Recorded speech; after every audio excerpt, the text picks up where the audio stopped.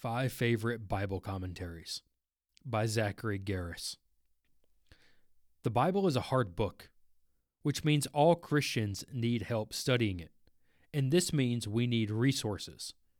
Many Christians turn to a Bible commentary when studying a book of the Bible, referring to an entire book written on a particular biblical book. However, choosing such a commentary is a problem, largely because they vary in quality. Bible commentaries can also be expensive. I will recommend individual commentaries, but I first want to recommend more accessible resources that still comment on the text of Scripture. Number 1. Study Bibles. The first place a Christian should go for studying the Bible is a good study Bible. Study Bibles provide general info on the entire Bible, including notes on the text, book introductions, and cross-references. I like the ESV Study Bible, as well as the Reformation Study Bible. Both have helpful notes, but the Reformation Study Bible has more theological sections and is from a Reformed perspective. I do not like to use a study Bible as my primary reading because I find the notes distracting. Instead, I pull a study Bible off the shelf when coming across a difficult passage or preparing a lesson. Of course, study Bibles don't address every question you have, which is why full commentaries have their place. Number 2. NET Bible Notes. The New English translation of the Bible with notes is essentially a study Bible, but it provides more technical notes than a typical study Bible. While you can buy a print NET Bible with notes, you can also find the notes free online. I access them in Accordance Bible software. I do not recommend using the NET Bible as your primary translation because of the occasional divergences from the majority of English translations. However, I always consult the NET translation and notes when preparing to teach. The notes do not cover every detail, but they often, 1. Give summaries of different views of a passage, 2.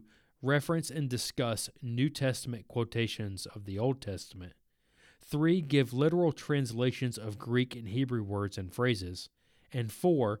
Discuss textual variants and the reasoning behind their conclusions. The NET notes are essentially advanced study Bible notes, but they are excellent overall. Number 3. Calvin's Commentaries.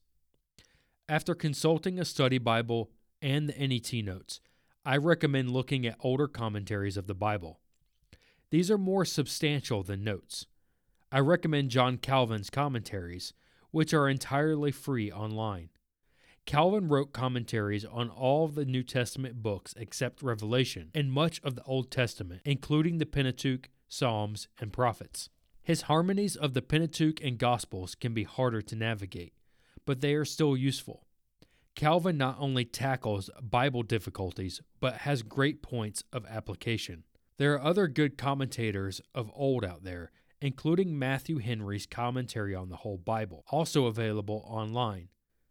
Note that Henry died mid-project, and others wrote the commentaries on Romans through Revelation. While not a commentary, it is also good to consult historic theological documents to help us systematize the Bible's teaching, and to make sure that we don't fall into theological error. The Westminster Confession of Faith, along with its larger and shorter catechisms, provide extensive scripture proofs.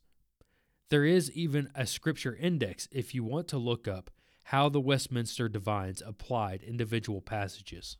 Number 4. Old Testament Commentary Sets.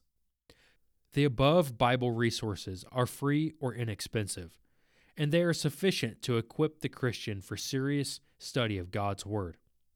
However, if you want further study, or if you are teaching or leading a Bible study, you may want to consider purchasing an individual commentary. I usually pick a main commentary for each book I am preaching or teaching on, but I also like to have additional commentaries on the shelf in case I need to research a passage more. It's a good practice to build a commentary library, as they are useful resources to have available, and you can pass them on to your children. Some people like to buy whole commentary sets on a computer program like Logos or Accordance. but I really like to have physical commentaries on my bookshelf. Each commentary set really varies in quality depending on the author, so it's difficult to recommend entire sets. However, some sets are definitely better than others. Many commentaries have liberal scholars writing for them, and some use poor formatting. The Word Biblical Commentary set is the most notorious offender here. There is also the problem that many commentary sets, even some of my favorites, use scholarly transliteration of Greek and Hebrew words, which are annoying for those who know the original language and mostly useless for those who do not. Some commentary sets are technical, e.g., NICOT, NICNT, NIGTC. Some commentary sets are technical and some are easier to use. Sadly, there just aren't that many good commentary sets out there on the Old Testament, especially when compared to the New Testament. This is due to a number of factors, including that the Old Testament has very large books that make it hard to write an entire commentary. Christians also tend to focus on the New Testament, which leaves Old Testament scholarship dominated by liberals. However, I do have a favorite series, which is the Apollos Old Testament Commentary, edited by David Baker and Gordon Wenham. It is accessible to non-experts and has decent formatting. While Apollos does not have too many volumes finished yet, this is due to it being a fairly recent set. I also like the Zondervan Exegetical Commentary on the Old Testament, which uses Hebrew but has a very clean format. It is also in the early stage of production. Focus on the Bible has some good practical commentaries, especially those done by Dale Ralph Davis on the former prophets, Joshua, Judges, Samuel, and Kings. Number 5. New Testament commentary sets. There are way more commentary sets available for the New Testament, particularly sets that are mostly completed and of higher quality than the Old Testament sets. However, many New Testament sets still contain the problems of liberal and feminist scholarship. My favorite New Testament series is the Pillar New Testament Commentary series, edited by D.A. Carson. It has to be the highest quality commentary set overall based on its scholarship, formatting, and accessibility. It is also a fairly conservative series.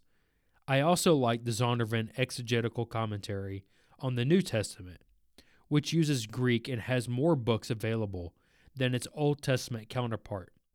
I also like the Baker Exegetical Commentary on the New Testament, much more than its Old Testament counterpart. This is not to say that I like every commentary from these series, but overall, they are some of my favorite series for formatting and overall quality.